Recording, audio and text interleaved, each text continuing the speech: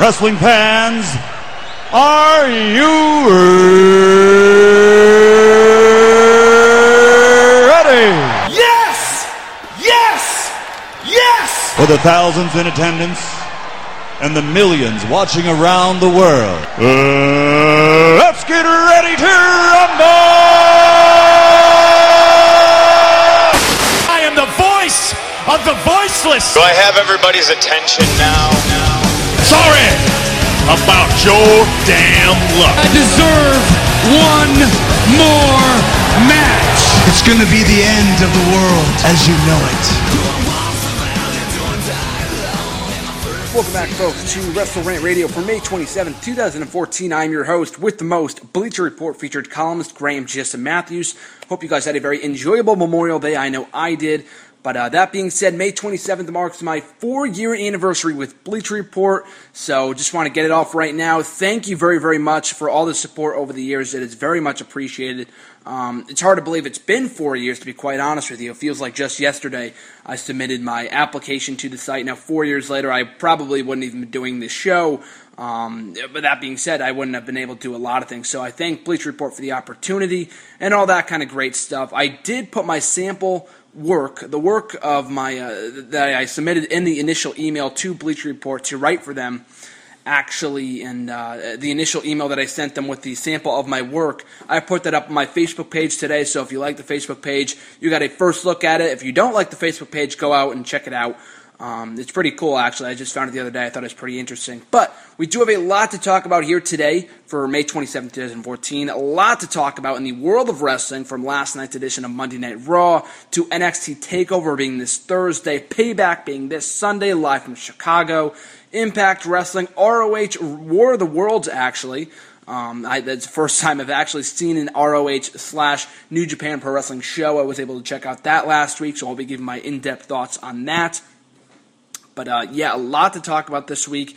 Might as well kick it off with the Raw review for last night, May 26, 2014, live from Nashville, Tennessee. Not the greatest crowd, but there wasn't a lot to get excited about in the latter half of the show, but we will be breaking it down right now. The initial opening segment of this show saw the Authority come out, pretty much address Daniel Bryan, the status of the WWE World Heavyweight Championship, and what else was to come later in the show with the contract signing with the Shield and Evolution, all that kind of stuff. So it was a pretty standard segment until they called out Brad Maddox, and thankfully they kind of filled in the plot holes here by talking about how Brad Maddox allowed the Shield to be on commentary last week when they shouldn't have been.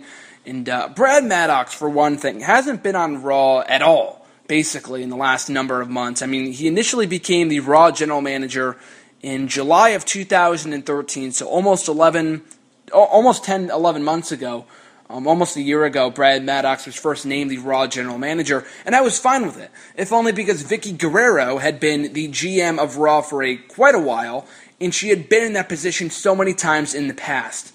And she eventually moved back over to SmackDown as the GM over there. But I don't know, the whole Vickie Guerrero as general manager, in my opinion, that whole shtick has really grown tiresome. That's merely my opinion. But nevertheless, back on to Brad Maddox. I mean, this guy's been GM. He did some stuff early on, like last summer when he first got named the Raw GM. He appeared on television here and there for the most part, usually in a regular role. But when the Authority became regular on-air characters, Triple H and Stephanie McMahon respectively, then he had no power, basically, because everything they did could overrule what Brad Maddox put into place. So he really served no purpose on the show at all, and that's why he was basically shunned out, so to speak, in the months that followed. In the latter half of the year and earlier this year, I know he was in the Andre the Giant Memorial Battle Royal. He named himself a competitor in that, was, I think, the first one thrown out of the matchup, which was hilarious. But, yeah, he's just served no purpose in the last year or so, that it really does not make sense to have Raw general managers anymore, or for SmackDown for that matter. I mean, I loved it. I mean, I've only been a fan since 2008, so I, of course, don't know the half of it. Well, I do know the half of it, I just wasn't a fan for it. But, you know, back in even 2008 and 2009, GMs used to mean something. When William Regal was GM, I know I'm being biased because he's one of my favorite wrestlers, but he was a great GM during his stint. We had Mike Adamle, I know, who was terrible, but that was a memorable reign nevertheless. We had Stephanie McMahon and Shane for a while. We had Vicky. I know we had the whole guest host shit, and that's kind of when it took a turn for the worse. We had Bret Hart as GM for a while. So we've had a number of GMs over the years, for better or for worse. John Laurinaitis comes to mind. But it really just jumped the shark when they put in Vicky Guerrero again as the GM, and then Brad Maddox, who did nothing. But with Vince McMahon and Triple H and Stephanie around, and Kane, who was the director of operations for a while, they really serve no purpose. So there's really no point in having a GM around. So if they name a new GM is beyond me. I'm not really sure. And if they do, I don't really care. Maybe it's a Ric Flair, maybe it's a Hulk Hogan, maybe it's a Sting. I know there were rumors of that a number of months ago. I don't see that happening, to be quite honest with you.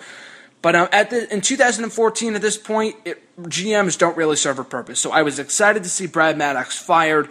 Michael Cole pointed out that he was fired as general manager of Raw, not necessarily from the WWE as a whole. So it's quite possible that we could see Brad Maddox go back to being an in-ring wrestler, which was what he was before he became an administrative assistant to Vicky Guerrero early last year.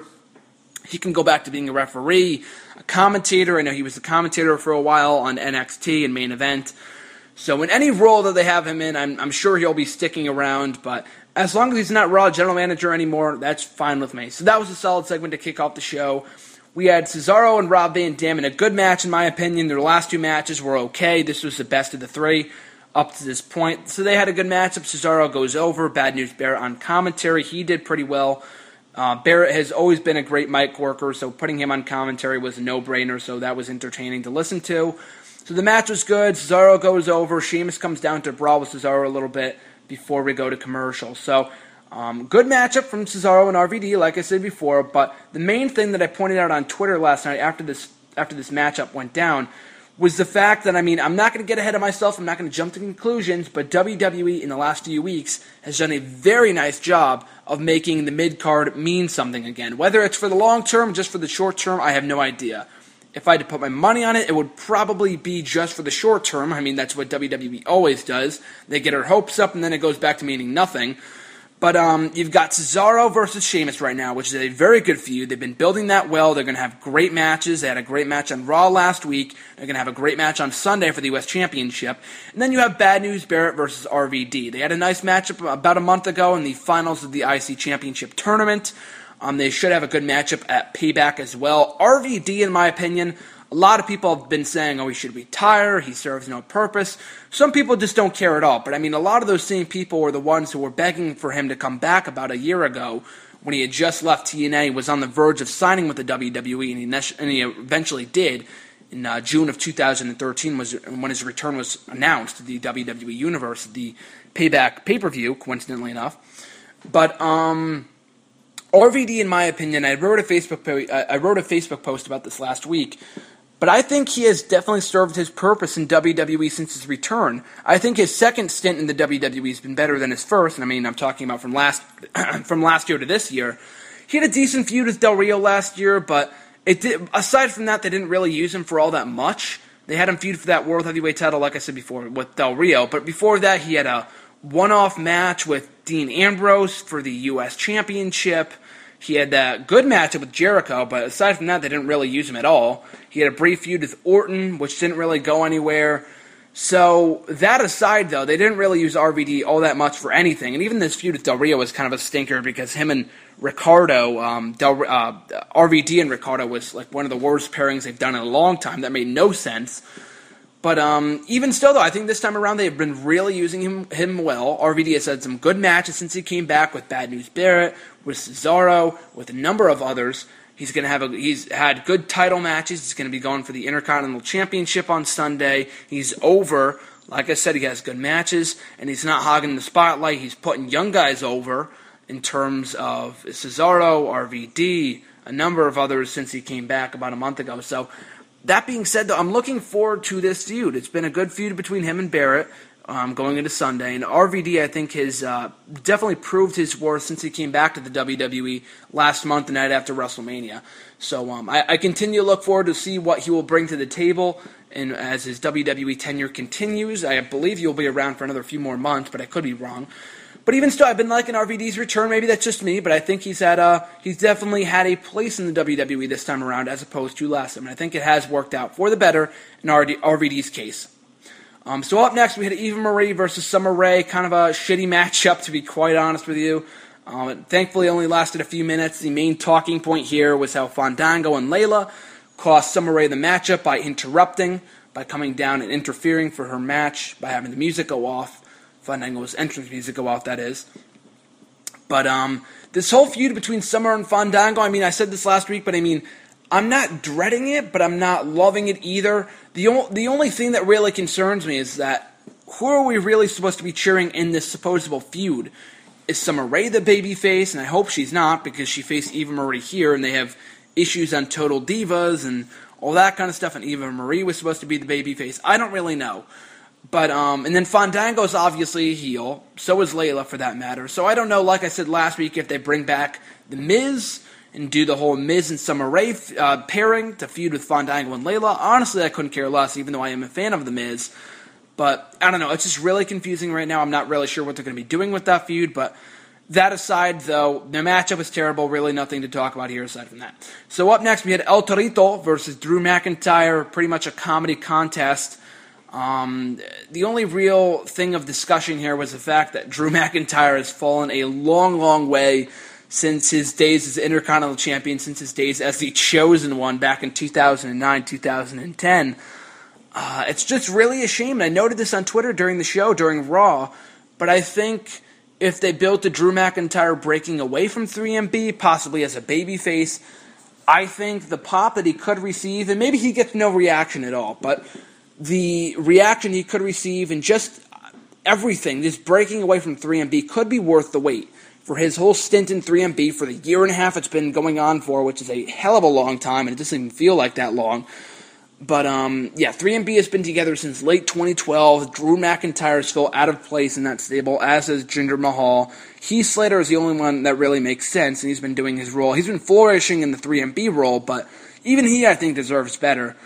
But that being said, though, I think McIntyre should be breaking away from 3MB at some point. I would love him to. I don't see it happening, to be honest with you. I think they could put Hawkins in that role instead. I think he makes more sense in that stable than Drew McIntyre does. I mean, I commend McIntyre for making the most of it. He obviously seems into it whenever he's doing promos and during his matches and stuff like that. But losing Torito was just a joke. And then also on Sunday, we've had confirmed El Torito versus Hornswoggle in a mask versus hair match. I'll discuss that when I get to my Payback predictions. And after this matchup, they just had El Torito get his tail ripped off and pretend they had to have surgery afterwards.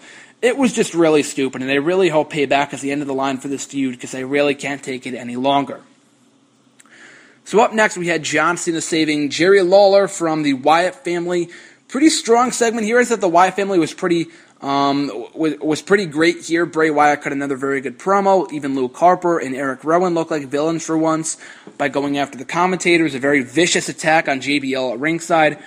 Who eventually returned as Jerry Lawler. There was a part of me that kind of wanted Jerry Lawler to get attacked so he wouldn't be on commentary for the rest of the night. I know that's terrible of me, but that's just my 2 cents. But even so, I really liked the segment, and between Cena and Wyatt and the commentators, it made Cena look like a babyface and Wyatt look like the heel for almost attacking a 60-something-year-old man and Jerry Lawler. But the only issue is that the segments have been strong. Very, very strong. Don't get me wrong. Not to rhyme there, but this whole feud between Cena and Wyatt has been going on since, I think, January, and all the segments, all the promos have been relatively good to great to awesome. It's just the matches that have not been good. The WrestleMania match, in my opinion, was decent, it was good, not as good as I expected it to be, or not as good as it should have been, because the story there just wasn't told correctly. And then their Extreme Rules matchup was a complete clusterfuck, because they had so much interference from the Wyatt family, and they made Bray Wyatt look weak as hell, and then Cena. I know Bray Wyatt had to win. I know he won that matchup, but he looked just so weak in victory that it didn't mean anything. So the matches are 0 for 2 right now, have not been good. Hopefully their last man standing match, which is not the best stipulation in WWE history. Hopefully it's better than expected, and hopefully that is the end of the line for this feud. Up next, we had Rusev come out, interrupt and destroy a USA flag throwing around the flag and whatever. Zack Ryder. So that was a brief squash match. Big E came down to make the save. Maybe this sets up a Big E versus Rusev matchup for Payback. I mean, it has yet to be confirmed as I record this. I wouldn't mind it. I mean, they haven't really done much with Big E since he dropped the IC Championship. I know that was a month ago, but I think Big E has potential. I know he would be eventually squashed by Rusev. That makes sense. But for Rusev to pick up a win over Big E would mean something since Big E was Intercontinental Champion for a number of months.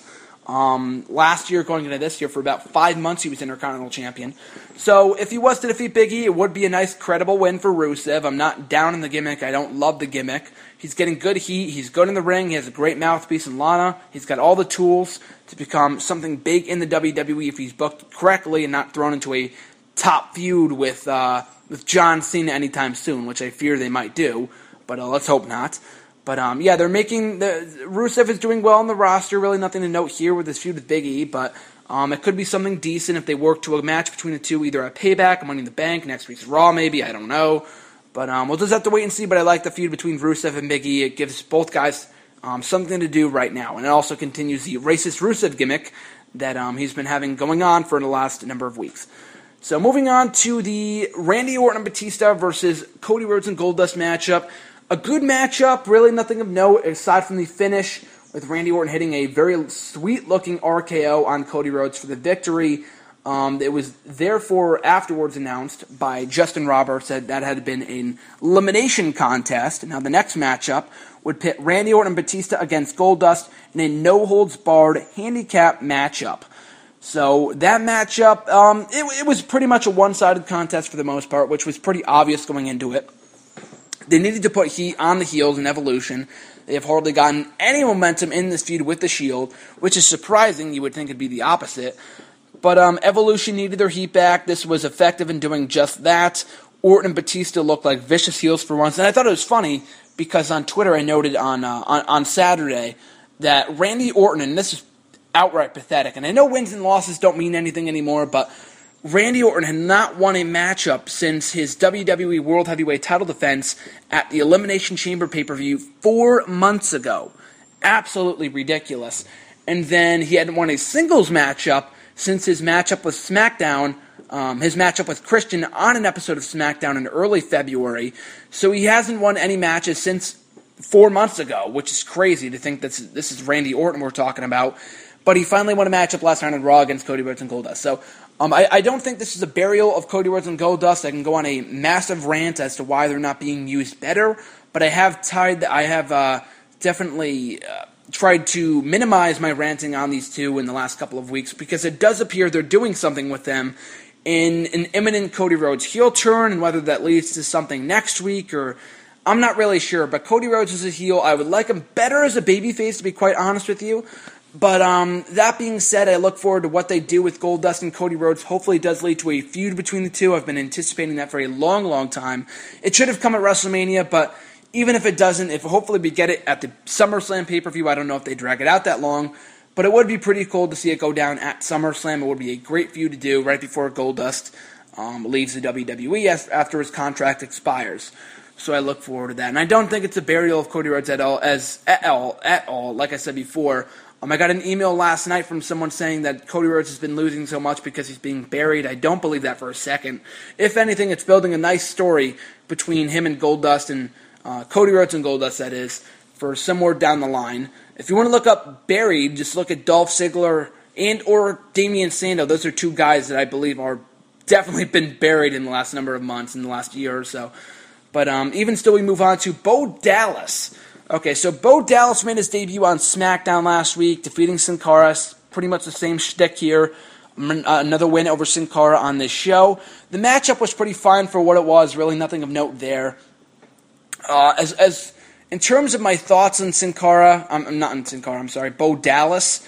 I think he's been his debut, his last two debuts on SmackDown and Raw, have been pretty good, in my opinion. I think the only issue they might run into, and I mean, I hear Adam Rose complainers all the time talk about, they don't know whether to cheer this guy, they don't know whether to boo this guy. Adam Rose, I think it should be pretty academic that you cheer for him based off his entrance and his whole gimmick and whatever. Bo Dallas is a little bit more confusing because his gimmick is supposed to be motivational. I mean, those that have watched NXT know what I'm talking about. But it's supposed to be inspirational, motivational, where he gives life lessons and stuff like that. But he's supposed to come off as so corny that he's supposed to get booed. And the only issue is that the reason he became a heel in the first place down in NXT was because people got so sick of him as a babyface that he turned heel. So, with that in mind, this whole mindset that he's supposed to be a heel might not transfer well with the current WWE audience that was not exposed to him down in NXT because they don't know whether to cheer him or boo him. Because on paper, he looks like he could be a face persona. The only thing that I can think would get him booed is if he continues to be over the top, which he was last night on Raw, but he has to do more of that to really garner the boos from the audience. It's going to take some time, but he'll get that heel reaction in due time. And also facing fan-favorite opponents. I don't know Sin Cara is that guy, but Sin Cara gets a better reaction than most of the jobbers today, so I guess he was a nice fit to have Bo Dallas face in his debut. But those are my two thoughts. Those are my 2 cents on Bo Dallas. Not a huge Bo Dallas fan, but I will admit that I am a Bo-liever, and he is entertaining as a heel, so I look forward to what he brings to the table in weeks ahead. So also on the show, we had the decision made of Daniel Bryan's WWE World Heavyweight Championship after he underwent surgery a number of weeks ago. Stephanie McMahon brought him out and asked him to, quote-unquote, do the right thing. Daniel Bryan refused, and Stephanie McMahon offered an ultimatum to Daniel Bryan saying that show up at the Payback pay-per-view and surrender the WWE World Heavyweight Championship, or your wife Brie Bella will be fired. And I guess it stems off of an attack or after Brie Bella put her hands on Stephanie McMahon a number of weeks ago on Raw, so this was her consequence for that. Personally, I don't think that people have enough of a connection with Brie Bella, have enough incentive to cheer her. I know she's associated with Daniel Bryan, and she's been a babyface for a while now, but she's just not over enough to the point where people really care if she's fired. And I mean that in a very honest, brute way. I mean, people I don't think will care if she gets fired, and they'd more rather see Daniel Bryan not surrender the WWE World Heavyweight title. So in their minds, in my mind, it's a win-win for those people that don't like Brie Bella and want to see Daniel Bryan keep the WWE World Heavyweight title. So the segment was solid in that sense. It also built intrigue for the Payback pay-per-view. It also confirmed that Daniel Bryan will indeed be there, so that's something to look forward to. But that being said, though, I don't know what they'll do with that. I'll get to my thoughts on that in a little bit as to what they'll do with Bryan and Brie Bella and Stephanie in the WWE World Heavyweight title, but it does create intrigue for the pay-per-view on Sunday, so there's that. We had Emma defeat Alicia Fox. Alicia Fox dominated Emma for most of the matchup. Emma wins via an upset. Alicia Fox goes crazy again. She didn't get much heat, but this was not the best crowd in recent weeks, so especially after the hot England crowd last week. I mean, that's for sure. So there's a huge comparison between those two, huge night and day. But even still, though, I think Alicia Fox has brought more intrigue and more interest to the Divas division than in a long, long time with her new crazy gimmick, and she will be contending for the Divas Championship on Sunday against Paige at Payback. The only issue that I really had with this whole segment here was the fact that Alicia Fox lost. And I mean, she could have easily won the matchup and still gone crazy afterwards. I don't think she has to necessarily lose because she won last week against Paige and went crazy anyway. So, I don't know. I think she still could have won here and built more momentum towards her Divas title match at Payback. And another thing that bothered me about this segment was the fact that Paige, where the hell was Paige? I mean, she's supposed to be the top babyface right now in the Divas division.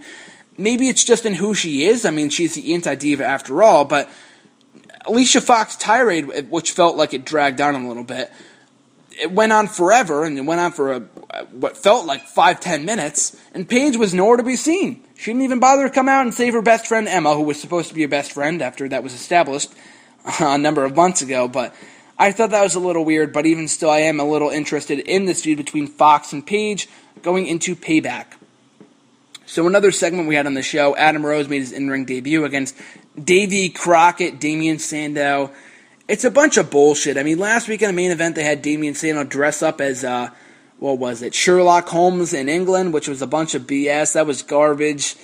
I don't even know what the fuck they're supposed to be doing with him right now. I mean, I don't know who he pissed off backstage, but in the last number of weeks, in the last number of months, I mean, I guess since he lost that matchup to John Cena for the world title back in October, he's been buried. I mean, I don't use that term often, but Damien Sandow has been buried. There's really no other way to put it. He's been losing a lot. He's got these shitty-ass gimmicks, and someone mentioned me last night, he might be the new Charlie Haas, but with all the impersonations. Charlie Haas, I mean, as talented as he was never supposed to be a mid-card, top-level guy like Damien Sandow should have been last year when he won the Money in the Bank briefcase. Damien Sandow showed in his feud with Sheamus and matches with John Cena and Randy Orton. Sheamus, like I said before, with all those matches against those top-level guys, he proved that he deserves a top spot on the roster. But with all these shitty gimmicks, people just have no incentive to care about him right now. And after he did that whole rant in the WWE app last week about being the new voice of the voiceless, or maybe it was 2 weeks ago, he went straight back to being these, having these shitty gimmicks. But I don't know. So that was that. Adam Rose made his in-ring debut, won the matchup, furthered his feud with Jack Swagger. That's another matchup that is not confirmed for Payback as of now. Might be a last-minute addition or whatever else, but there is that feud happening right now. And the fans weren't really into the matchup or Adam Rose. From what I heard, they were into Adam Rose, but the matchup itself they didn't really care about, so there was that. But they probably should have just saved his in-ring debut for Payback. I know that was the plan initially, but maybe they just ran out of things to do with Adam Rose, so they just threw him in the ring on the show, but whatever else. Going into the next matchup, Sheamus versus Del Rio. Good matchup. Del Rio looks a little out of shape. He looks pale. He doesn't give a shit anymore. I don't blame him. His contract hopefully expires in the next few months, and he can get the fuck out of there. There's really nothing left for him to do. I mean, he won the world title. He won the WWE title. He has yet to win a mid-card championship or a tag team title, but I don't know. WWE has just not been utilizing him well since he lost the world championship to John Cena last October. But anyway, so that was a good matchup. Cesaro beat up Sheamus after the matchup. Cesaro looking more and more like a heel in recent weeks, which is great. And I think that's a good feud, like I said before, Sheamus and Cesaro for the U.S. Championship on Sunday at Payback for the Star Spangled Prize. So that should be a good matchup. Good attack from Cesaro to put more heat on him going into their upcoming matchup. And then in the main event, the final segment on the show, the Shield and Evolution in a contract signing for their elimination no-holds-barred matchup at Payback. I thought it was a very good segment. The crowd was not as receptive to it. Maybe they were mic'd poorly. I don't know. But I don't know. On this show, they just were not all that electric. I mean, everything else I can understand being a little flat for, but this segment I thought they should have been a little more alive for, so to speak. I thought it was a good segment. It left me a little bit confused because Dean Ambrose and or Triple H had said at one point that if the other team were to lose, it'd be disbanded, or I'm not really sure. That was never confirmed that the losing team has to disband. That was a little weird. That confused me a little bit.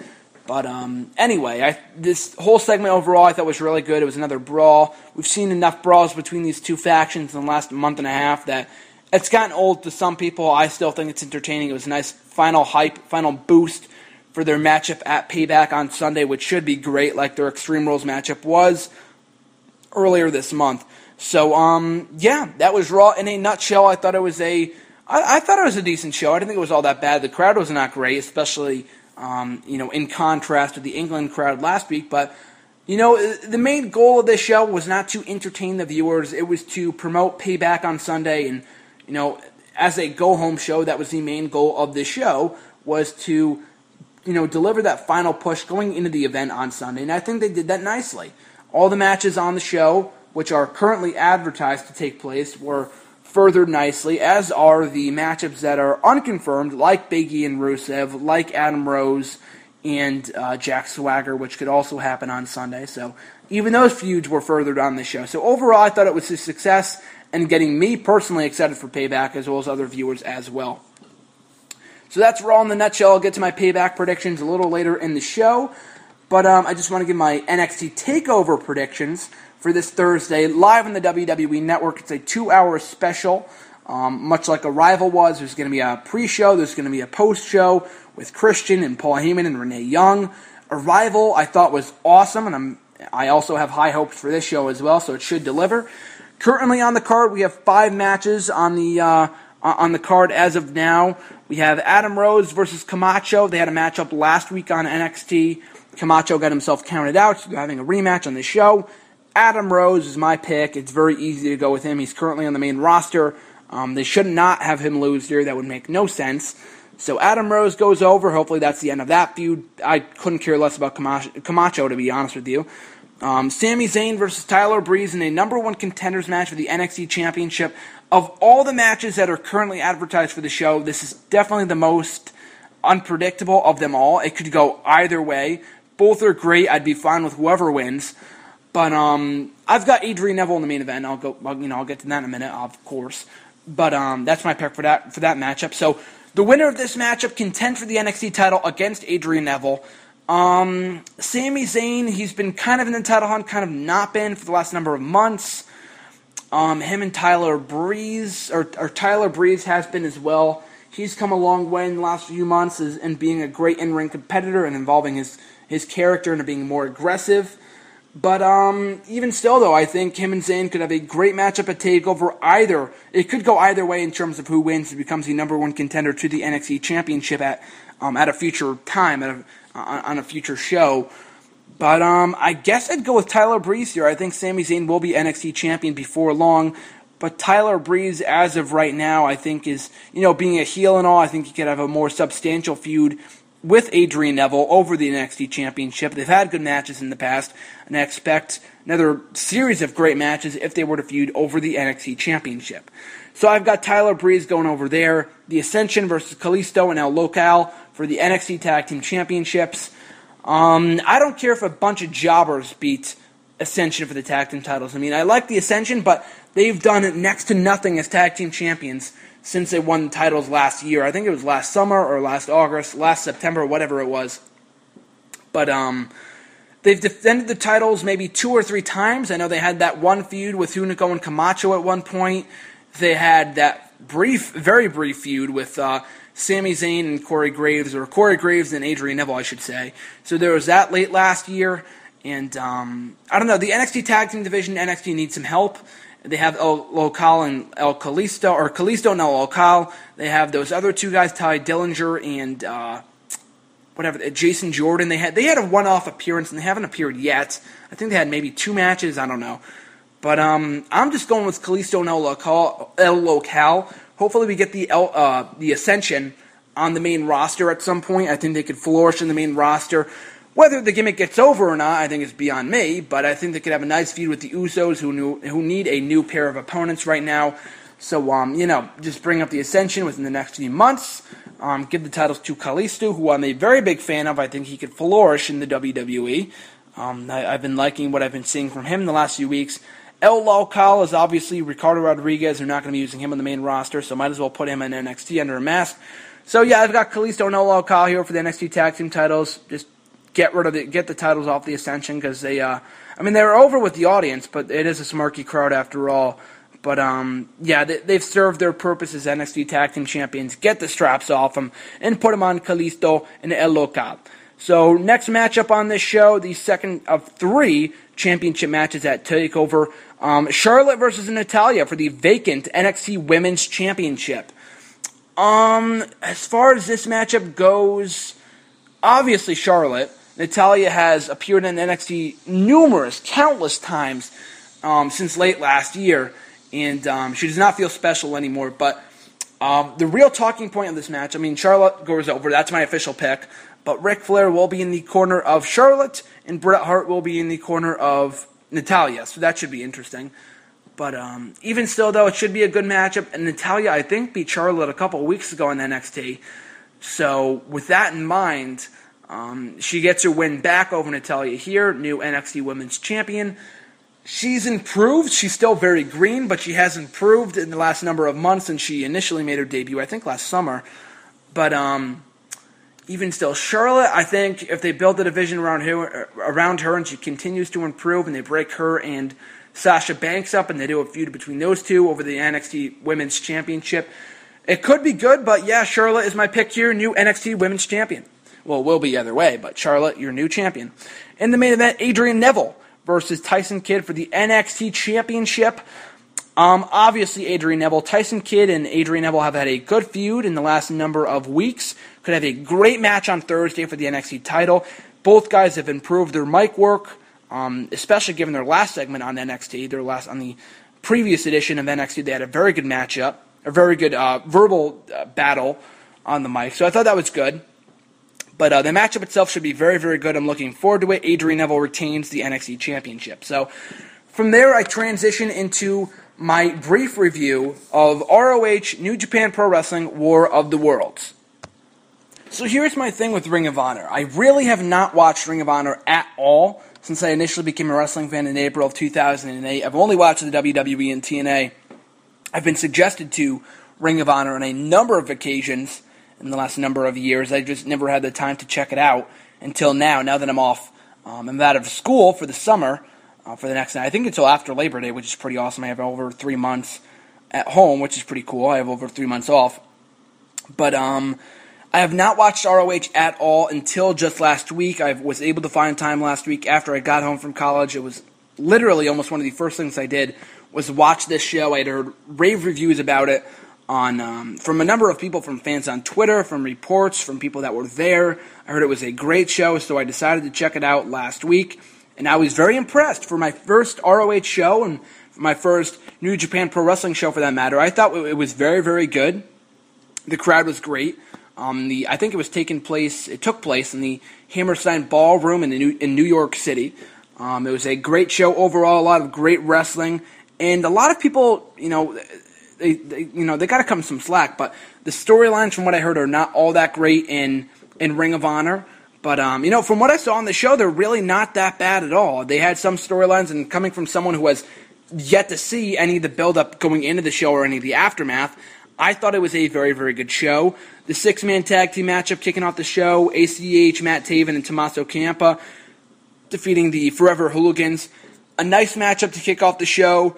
Matt Taven I've been exposed to for a number of years now. I said this in my indie wrestling video, but Matt Taven was one of the first ever wrestlers that I saw wrestle live at a Northeast wrestling event here in the Connecticut area.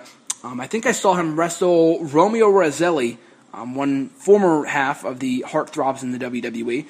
But, this was a very good matchup. Matt Taven, I'm a huge fan of. I liked his performance here, liked that he picked up the win for his team. The next matchup saw the Decade take on the World Class Tag Team. I thought it was a good matchup.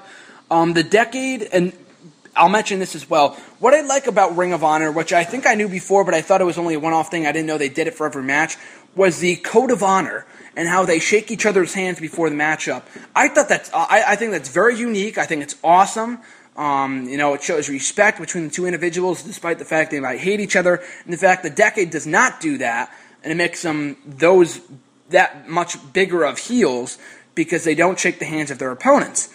So I think it's very, very cool. It puts more heat on them. The fact they even do the Code of Honor in the first place, and I'm talking about Ring of Honor overall here, is very cool, and I love the idea of it. This is a good tag team matchup. Lethal and Kushida for the ROH World Television Championship. Another interesting matchup. I've never seen Jay Lethal work heel before. I've seen him work in TNA for a number of years before he left the company, I think 2010 or 2011. I was always a fan of Jay Lethal as Black Machismo.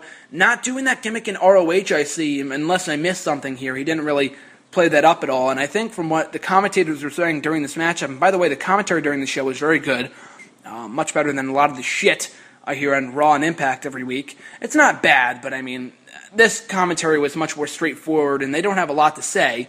I mean, in terms of, they don't have a lot of shit to promote, in terms of their fucking app and the network and stuff like that, but, even still, though, the commentary on the show I thought was very solid and good. But back to the original point, the commentators didn't really mention at any point, or did mention at some point, that Jay Lethal had just recently turned heel. I mean, they didn't say they turned heel, but they were talking about his heel turn.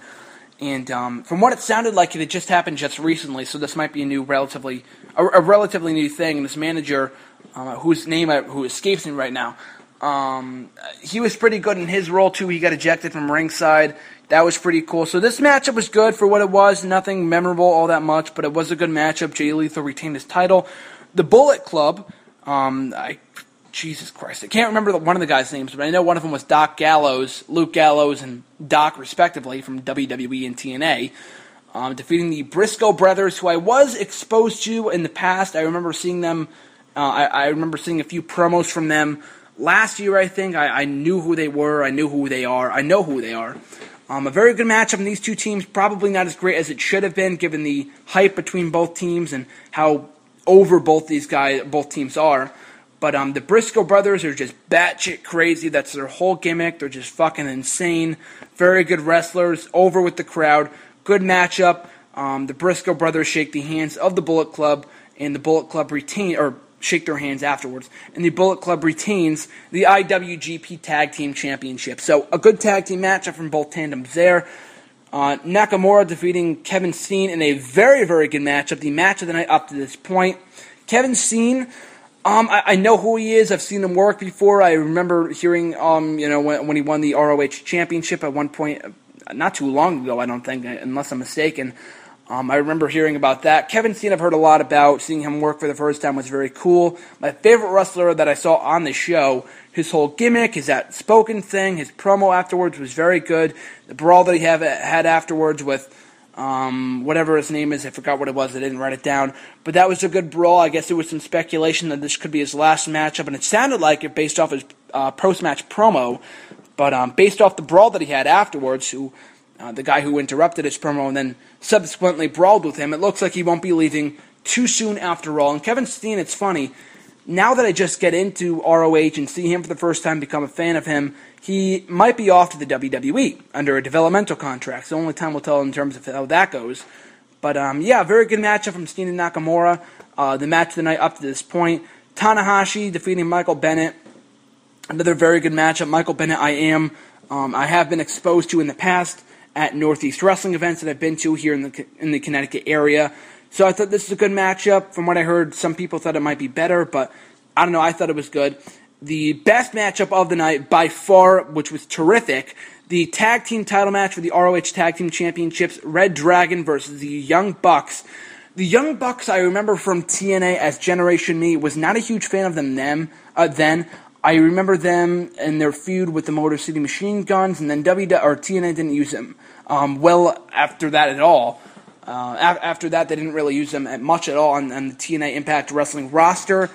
They were heel for a while. They were singles competitors. I just could not get into them at all.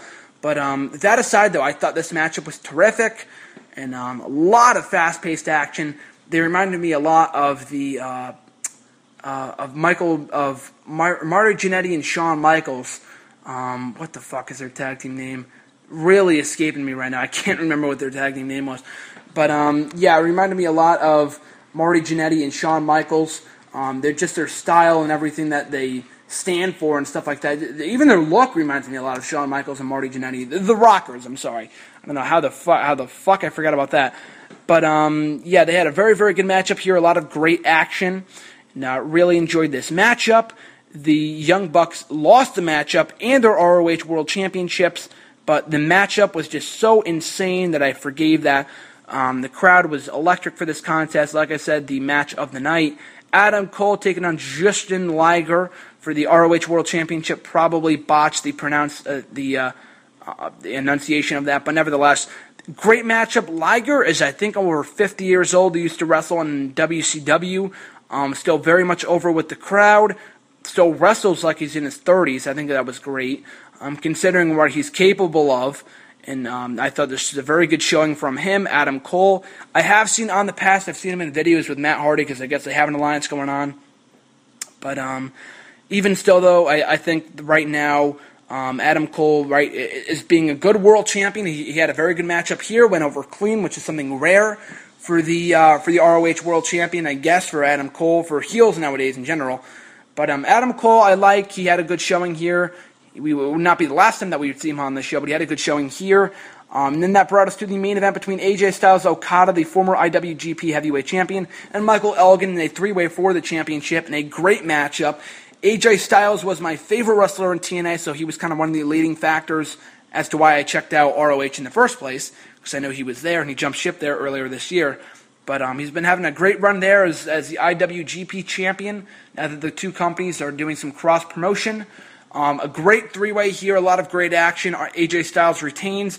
Afterwards, Adam Cole comes out, and when he first attacked AJ Styles, I figured they might do a title unification matchup between the two, but I guess not, because he also attacked Michael Elgin and Okada as well. I guess he just didn't want to be overshadowed because he wasn't in the main event, and he should have been because he's the ROH World Champion, all the yada, yada, yada, all that kind of stuff. But a good way to close out the show, but it would not be the last thing that we see on the show, because we also got a video package for Christopher Daniels, who his contract expired with TNA just a few short weeks ago, as did Kazarian's. He said that he would not be coming alone. He was standing beside someone whose face was censored out. I believe it was Kazarian. That was pretty obvious. Bad influence coming to TNA, which I'm very excited for. TNA made a big mistake in not re-signing this entertaining duo. But I look forward to seeing them in Ring of Honor. But overall, I love this show. It was a lot of great action, a lot of great wrestling, which ROH is known for. And a lot of people shit on the storylines they have in ROH and their production value. But on this show, for this pay-per-view, I thought it was great. The production value did not bother me at all. There was some minor glitches. They had an intermission at one point, which is kind of weird. That was a little strange. But that aside, though, the action itself was definitely going out of your way to see. It entertained me enough to the point where I will continue to check out ROH and everything else they have coming out in coming months. Their next pay-per-view, the Best in the World pay-per-view. I look forward to that. A lot of great stuff, and I look forward to what else they might do with all these guys going forward, with all the entire ROH and IWGP, the New Japan Pro Wrestling roster going forward, so I look forward to that. But we transition from that to TNA. Now, it's completely like night and day to even compare these two, because they go from watching this great show on Wednesday, Tuesday night, whatever it was, to going into this show presented by TNA Impact Wrestling, a complete shitstorm of, oh my god, I can't even explain how bad this show was. And Impact in general has been pretty bad as of late, but this show in general is very, very bad. Not a lot of good matches, hardly any wrestling at all, and just so much fucking MVP and Bobby Lashley and Kenny King. It's just complete bullshit.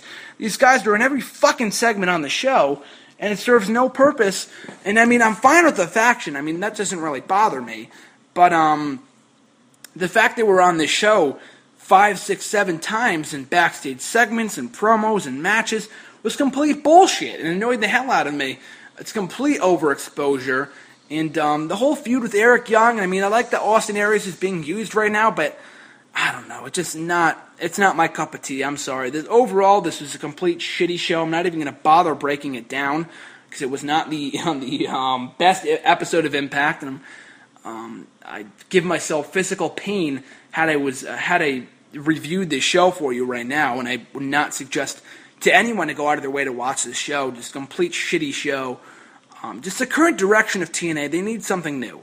Just not working right now. How they don't realize that is completely beyond me. But this show was just not good. Complete piece of shit with what they have going on right now. I'm not enjoying it. But here's hoping they change their ways in coming weeks. Whether it be whoever's writing this shit or I don't know. I honestly cannot tell you. The fact that Dixie Carter is even still on TV bothers the fuck out of me. But yeah, that's Impact Wrestling. They just need new direction. They were doing terrific back in 2012 when they first went live every week, and they had Hulk Hogan and Brooke Hogan running the show. That was a little weird. Was not my favorite time in TNA Impact Wrestling, but everything else about the product 2 years ago was fantastic. And you can even go back and check it out. I wrote an article on Bleacher Report a number of years ago in the summer of 2012 where I said, go out of your way to watch TNA. Right now it is significantly better than the WWE in terms of entertainment and all that kind of stuff. 2013, it had its highs and had its lows for TNA, in the last few months of the year was kind of crappy. The summer was awesome. The first portion of the year was really nothing notable, but the summer was great. Here's hoping they light a fire under their ass for the summer for TNA going into the summer of 2014, but just this whole year for TNA is complete shit.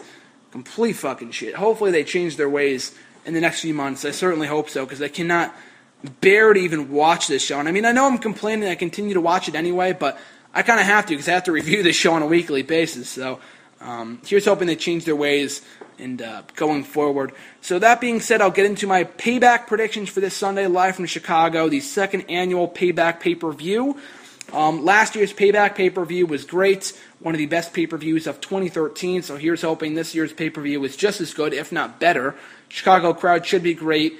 I know without a doubt we'll get CM Punk chants, I realize that, but it's Chicago, so I'll get over it.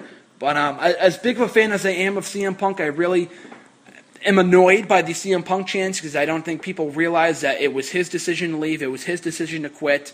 He was the one who walked out in the WWE, and he will be back when he's back. I mean, I guess he's scheduled to get married.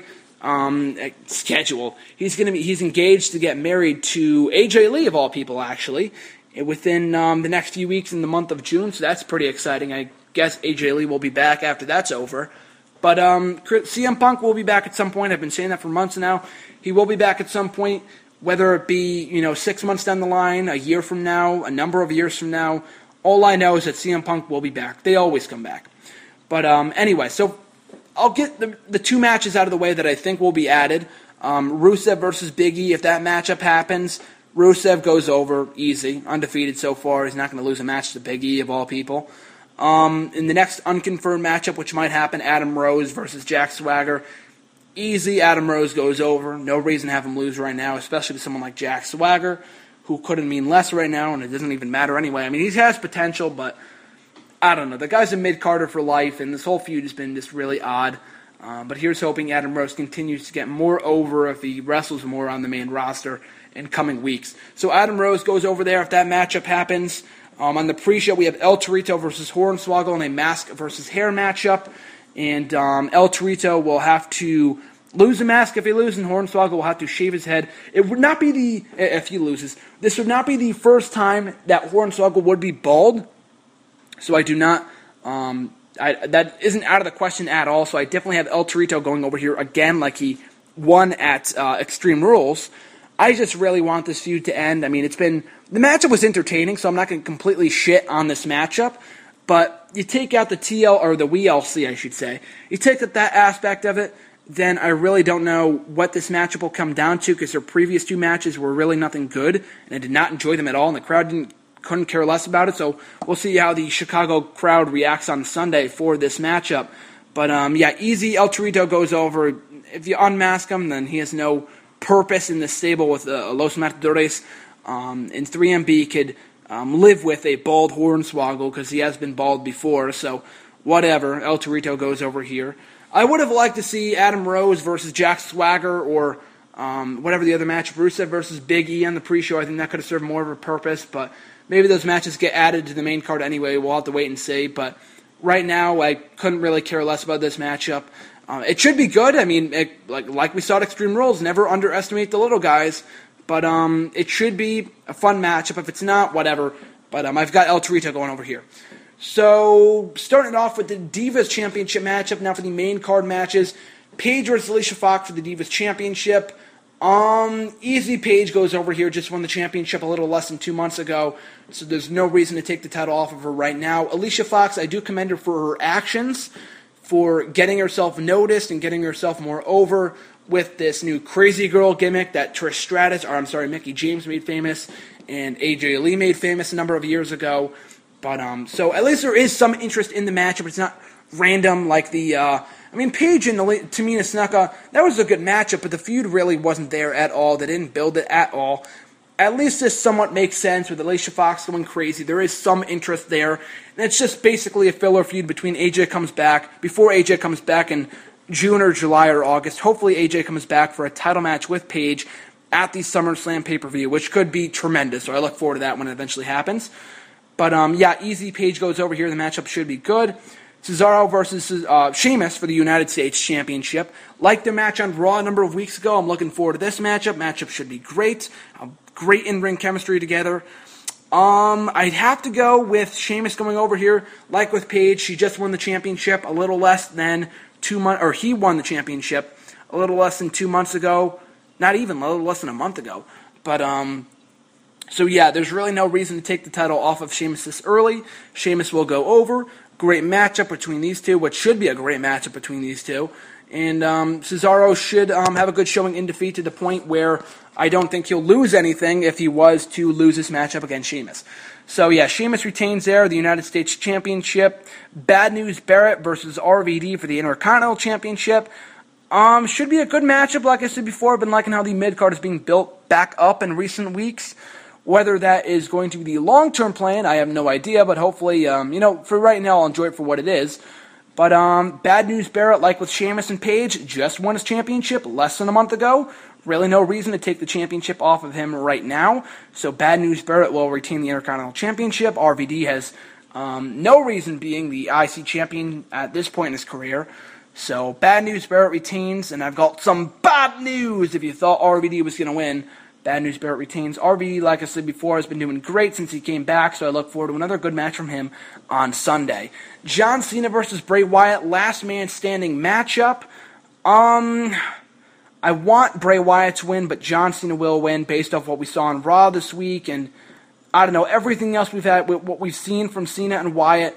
I guess Cena will win the rubber match. Hopefully that's the be-all, end-all of this feud, and we can move on to greener pastures. Both guys can. And we can move on to something bigger and better for both guys. The matchup should be okay. I mean, like I said, their last two matches were nothing great. Were actually pretty shitty for what it was. But hopefully the last man standing stipulation makes it better and, helps the matchup and doesn't hinder it, doesn't take away from the action.